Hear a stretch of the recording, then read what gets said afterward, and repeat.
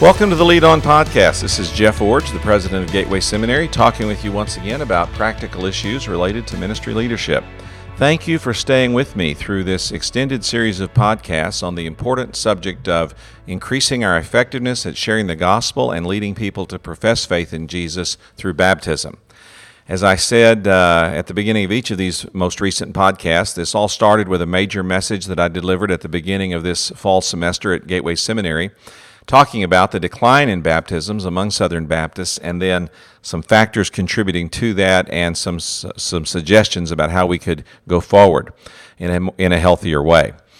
We are facing some pretty stark realities in terms of our diminished effectiveness at sharing the gospel and at seeing people profess faith through baptism.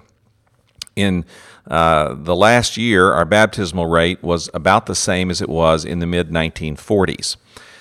And that's bad, but it's even worse when you realize that we have twice as many Southern Baptist churches today as we had in the 1940s. When you put this all in a graph, it's even worse than it sounds, because since the year 2000, the baptismal rate, which was already in some decline, has gone into a steep, dramatic decline. We are reaching fewer people than we've ever reached with the gospel, and fewer of them are professing faith in Jesus and being baptized than perhaps at any time in our history. So I laid out the problem and I laid out the issue and then some factors which are contributing to the problem in the original message, which was also a podcast. And now over these past several weeks, I've been amplifying those factors. I've been doing one each week, but this last podcast in this series, I'm going to actually combine the last two factors because they fit together and relate to our denominational entities and practices, of which, of course, I'm certainly a part as a denominational leader, so I'll be talking some about my own responsibility and what I need to do differently going forward as a part of this podcast as well. So the last two factors were loss of denominational focus on evangelism and preoccupation with social justice issues within the denomination. So let's talk about that, and I'll break this into two parts, and I'll read first what I said in the original message and then comment on that, and then follow up with the second part of what I said to conclude that message, and then make some concluding remarks here. So here's what I said about the loss of denominational focus in the first message and podcast. Southern Baptist denominational entities once prioritized evangelism in significant ways. Each state convention sponsored an annual evangelism conference which functioned like a regional revival meeting about gospel sharing. These events were often the largest events, even larger than convention meetings, in each state each year. That is seldom the case these days. The Home Mission Board once had a robust evangelism department led by a vice president. After the HMB was reorganized into NAMB, that was not always the case. In the past year, that has changed, with Dr. Johnny Hunt being named Vice President for Evangelism and Leadership Development.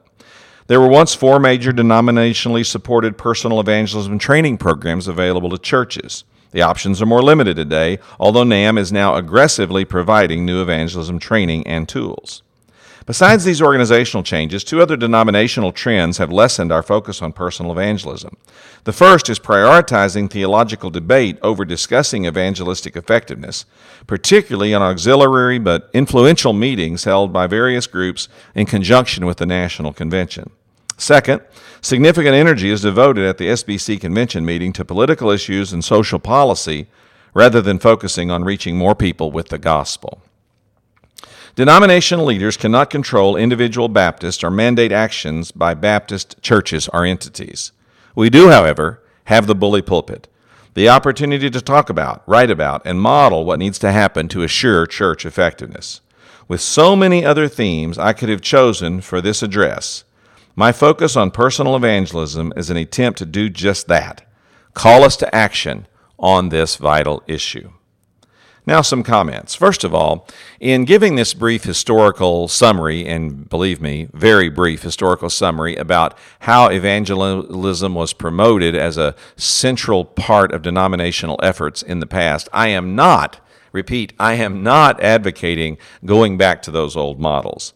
There is no need to go back to old patterns, no need to reestablish older meetings, no need to reclaim old organizations. I am not advocating going back to anything. What I am advocating is that denominational entities, meaning state conventions, associations, certainly the National Convention, and even organizations or entities owned by these conventions, like Gateway Seminary, find ways to create new forms to accomplish the challenge of providing both inspiration, motivation, and training in the area of evangelism. We need to find new models to promote and to, quote, denominate around related to evangelism. You know, the whole idea of being a denomination comes from the mathematical term denominator. You know, think about your math class back in the day. You have the numerator, that's the number on the top of the fraction, and the denominator, that's the number on the bottom of the fraction. In order, for example, to add fractions, you have to get the denominators to be equal, and then you can add the numerators and make the number work. But the denominators, the number on the bottom, have to all be the same for things to be combined and to work together. And so that's what it means to denominate. It means to find commonality, and in doing so, add our efforts to each other and be able to do more together than we can do individually. We don't need to go back to old forms of denominating about evangelism. We need to go forward into new forms. And I am, frankly, very encouraged about this right now. Dr. Johnny Hunt is a remarkable leader and has come to give significant leadership to the North American Mission Board in the area of evangelism. He has a personal passion, a magnetism, an energy, and a focus that is not found in many men. He will do a remarkable job spearheading our efforts in this area. NAM is also promoting evangelism tools that are extremely helpful, like the Three Circles approach to sharing the gospel and others that they're using. They're sponsoring Who's Your One conferences all over the United States. They're bringing a brand new focus and intentionality to this whole area of sharing the gospel and communicating the gospel and training people to do it more effectively. I am delighted by what they're doing. I've written them privately, and I'm saying publicly, I will do whatever I can to support those efforts, to be on their team, to be a part of what they're trying to accomplish. Listen, the cause of evangelism and evangelism training and evangelism promotion has to rise above all kinds of other divisions or differences of opinion or perspective that we may have about this part of the denomination or that part of the denomination or this NAM strategy or that NAM strategy. We've got to rise up. We've got to rise up and work together in the area of evangelism training, evangelism inspiration, and evangelism motivation. And I am excited that we're doing that, and so I would encourage you as a church leader to find out how your church can take advantage of these resources.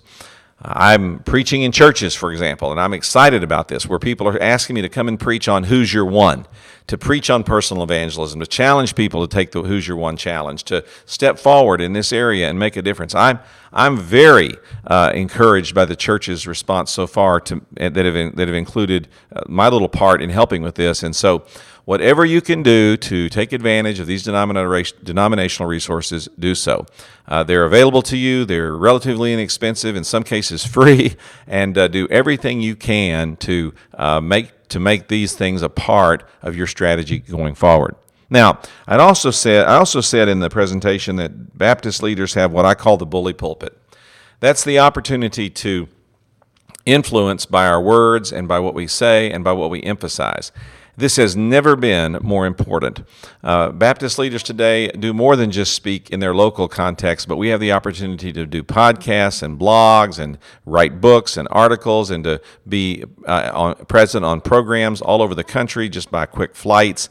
I mean, this is the world we live in today, and it's important that those of us who have the opportunity continually and speak about the importance of changing the direction of evangelism in our denomination and changing the way that we're presenting the gospel and changing the importance we're placing on the subject of baptism and really moving back toward this kind of identity of being known as an evangelistic denomination. And so I'm trying to do that. Now, I can't control what any of my other president peers do. I can't control what any state executives do. I can't control what any directors of missions do, but I can control what I do. And so I set aside most of this fall to focus on this specific issue. I've been speaking on it, leading these podcasts on it. I've been preaching on it when I've been given the opportunity to choose my theme in any context or conference where I've been invited to speak. I have been doing all I can to raise awareness about the importance of reaching more people with the gospel and leading them to profess faith in Christ through baptism. And by doing that, I'm hoping to make my contribution to turning the tide on this issue in our convention. And I'm calling on my brothers out there to do the same thing so that we can have a unified voice on this issue. I also mentioned in the original message a couple of concerns I have about what goes on at the National Convention each year. You know, the National Convention has all of these auxiliary meetings that are now going on around the meeting. And we're not ever going to see that stop, and that doesn't necessarily need to stop. But I would just call on the leaders of these other organizations to focus their attention in a unified way with Southern Baptists and with the Southern Baptist Convention on the focus on sharing the gospel and on the importance of presenting the gospel adequately, on the importance of raising the level of personal evangelism in our denomination, and on the importance of baptism as a public expression of a person's individual commitment to the Lord. These auxiliary meetings at the convention tend to focus on all kinds of other agendas that all kinds of other groups want to raise and make the primary issue the convention should be about. Well, I'm just asking and calling and challenging these leaders to think about shaping those meetings toward focus on this core issue that Southern Baptists are talking about and trying to make the most important thing that we're doing these days. I also said in the presentation that we were devoting significant energy to political issues and social policy at the National Convention meeting, and that we have to really think very carefully about how we're doing that as it relates to this issue of personal evangelism and increasing the baptismal rate in our churches. In light of that, I went on in the 10th factor and the second part of this podcast now, as I'm combining these two factors about the denomination together, I went on to say this in the original message. When I call personal evangelism, quote, the vital issue, some disagree and substitute a pressing social justice concern instead. Social justice is the rallying cry for many believers who are frustrated with the human condition. They believe our mission is making a tangible difference in our communities, both local and global. They are passionate about racism, global warming, abortion, gender identity, nationalism, marriage equality, economic disparities, homelessness, environmentalism, sexual harassment, sexual abuse, hate crimes, immigration, hunger relief, health care accessibility, education, drug abuse, war, terrorism, and prison reform, just to name 20 current topics. All of these issues are important on some level. As Christians, we promote justice and want everyone to be treated respectfully. We want our world to be a better place because of our influence. But suppose we are completely successful at implementing a perfectly just social order, solving every one of these problems so every person in the world is treated fairly and enjoys a high quality of life. What would be the result? Very happy people will eventually die and be devastated when they discover their eternal destiny. Preoccupation with social justice denies the eternal reality of human existence. People live forever. Not just a few short years dealing with earthly injustice, but forever in either heavenly bliss or hellish turmoil. Keep in mind my earlier disclaimer. Sharing the gospel is, quote, of first importance, but not of only importance. It is our first priority, not our only responsibility. We must advocate for justice. We must use our voices, ballots, protests, and media access to work for justice.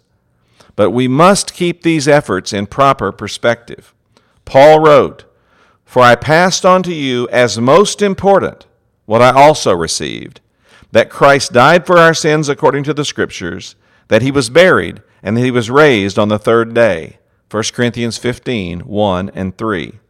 Paul did not write, quote, I passed on to you as most important that we end racism, stop sexual abuse, eliminate abortion, preserve biblical marriage, or any of the other items on the previous list. In my statement, I tried to communicate that social justice issues matter. They just don't matter as much as some people want them to matter. Let me say again, social justice issues matter. These 20 items that I've just listed are real problems that demand real solutions, and Christians ought to call for justice in every one of these areas. Social justice issues matter, but just not as much as some people want them to matter. I would lump into this, particularly as we go into 2020, political issues matter, but certainly not as much as some people want them to matter. I'm very concerned, particularly as we go into 2020, that both our national convention next summer and state conventions next fall not be hijacked by social justice or political concerns to the extent that those become the driving focus of our denomination during an election year, and we forget again that our primary responsibility is not the temporal improvement of the lives of people, but is instead the eternal destiny of every single person on this planet. So I'm hopeful that this next year we can keep our focus on our mission of sharing the gospel and not be distracted by these important but lesser missions. You know, we are a mission people. That's proven by all this activism. Christians are mission people. We know we're supposed to be on mission. We know we're supposed to be accomplishing a mission. We know we're supposed to be passionate about our mission. And frankly, we are accomplishing passionately the mission that we believe is most important. I'm simply calling us back to an understanding that our most important mission is an eternal mission. It's the mission of sharing the gospel with people. Preoccupation with social justice issues denies or ignores eternal realities.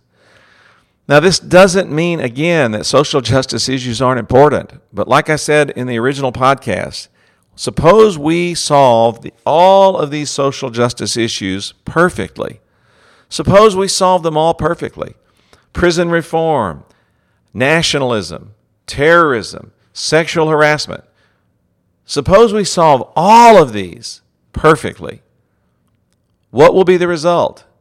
Very happy, fulfilled, satisfied people will go into an eternity without a relationship with God through Jesus Christ, and they will be devastated by their eternal destiny. Listen, we cannot allow that to happen on our watch. We simply cannot become so preoccupied with social justice concerns that we lose focus on sharing the gospel with people. Now, I know what some people say in response to this, but social justice concerns are gospel issues. Well, they're certainly issues that the gospel addresses in its broadest sense, and they certainly are resolving them appropriately or working on them diligently is certainly an expression of gospel commitment. But don't make the mistake of equating social justice mission with gospel sharing mission. They're just simply not the same thing. Now, I believe, as I said, that we should use our voices, our ballots, our protests, and our right to protest in this country, and media access that we have. I believe we should use all of these means to give influence, to lend our voice to, and to make a difference on these issues. So we should be involved in these ways. Again, I'm not saying we shouldn't do something about these issues. I'm simply saying that they have to come of second importance. Of first importance must be sharing the gospel. Now, this is why it's so important to make a distinction between church ministry and parachurch ministry. Parachurch ministries typically arise out of a desire to address one of these social justice issues. That's why you have ministries that arise in communities for crisis pregnancy or for unwed mothers or things like this. This is why you have Chuck Colson doing prison reform. I mean, these ministries are valid and valuable. But the church must recognize that its unique role in all of this is to remain focused on sharing the gospel, leading people to faith in Jesus Christ, and making disciples of them so that they might be transformed, sanctified, and then join the movement as persons who share the gospel and perpetuate the process I've just described. You know, I'm a part of a parachurch ministry that reaches out to a particular segment of the athletic community or the sports world. I certainly think it has value, but it's not a church. It can't do everything a church can do. The church can't do everything this particular ministry can do in its context. The problem is not one is right and one is wrong. The problem is both need to stay in their lane. The church cannot abrogate its responsibility to be focused on gospel preaching and gospel witnessing. It cannot give up its responsibility of stabilizing new converts through a discipleship process and promoting transformation through progressive sanctification. The church must remain focused on this. Now, as churches get larger, they typically develop some of these specialized ministry, and that's perfectly fine as they address these different social justice issues. Perhaps that can be done, but most churches aren't large enough to do that. They can't get distracted by all of these issues. If they do, they will dissipate their influence and find themselves accomplishing virtually nothing. And so while smaller churches particularly can give some credence to these issues and some mention of these issues, they have to stay focused resolutely on the gospel. And I would advocate that even larger churches are most effective when they stay focused on gospel preaching, gospel sharing, disciple-making, transformational lifestyle developed from sanctified believers, and then sending those people back into the perpetual process of reaching more and more people with the gospel. Well, I concluded my original address, and I'll conclude this podcast this way. Dr. J.D. Greear, the president of the Southern Baptist Convention, made this point, the point I've just been making about social justice issues and other distractions in our denomination. He made this point courageously when, in the face of enormous cultural pressure, he established gospel above all as the theme of the 2019 SBC annual meeting. He has recently announced the theme for 2020 is gospel above all, always. Those simple words communicate the essence of this message I've been trying to deliver. The gospel is not our only message, but it is our first message. The gospel is not all we communicate, but it is the first thing we must communicate. We will give many issues some importance, but we will make sharing the gospel the most important thing we do, always.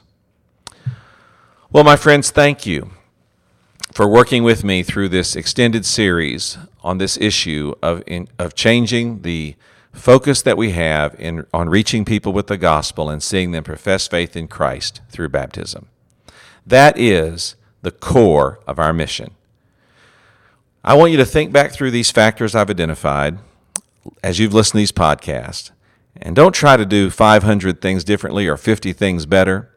Pick out 2 or 3 things that you will specifically and intentionally do in your ministry setting to start changing the course and reprioritizing, or perhaps prioritizing for the first time, the importance of gospel sharing, which leads to people professing faith in Christ and public baptism celebrating that transformational moment. Pick out a few things. Go to work on those. When you get those into place, pick out a few more and go to work on those. You are facing a significant challenge. Many churches have moved far away from this as a priority. It'll take a lot of work to get them back. Many Christians have drifted far away from this as a priority. It'll take a lot of work to help them come back. You may yourself find that you have a lot of work to do to restore this priority in your life as well. The task is significant. The challenge is ours as leaders. The responsibility rests on us to share the gospel, lead people to profess faith in Christ openly, celebrate that through baptism, and by doing so, give evidence of an increased effectiveness as sharing the gospel and making a difference in our world. Let's work together on it as we lead on.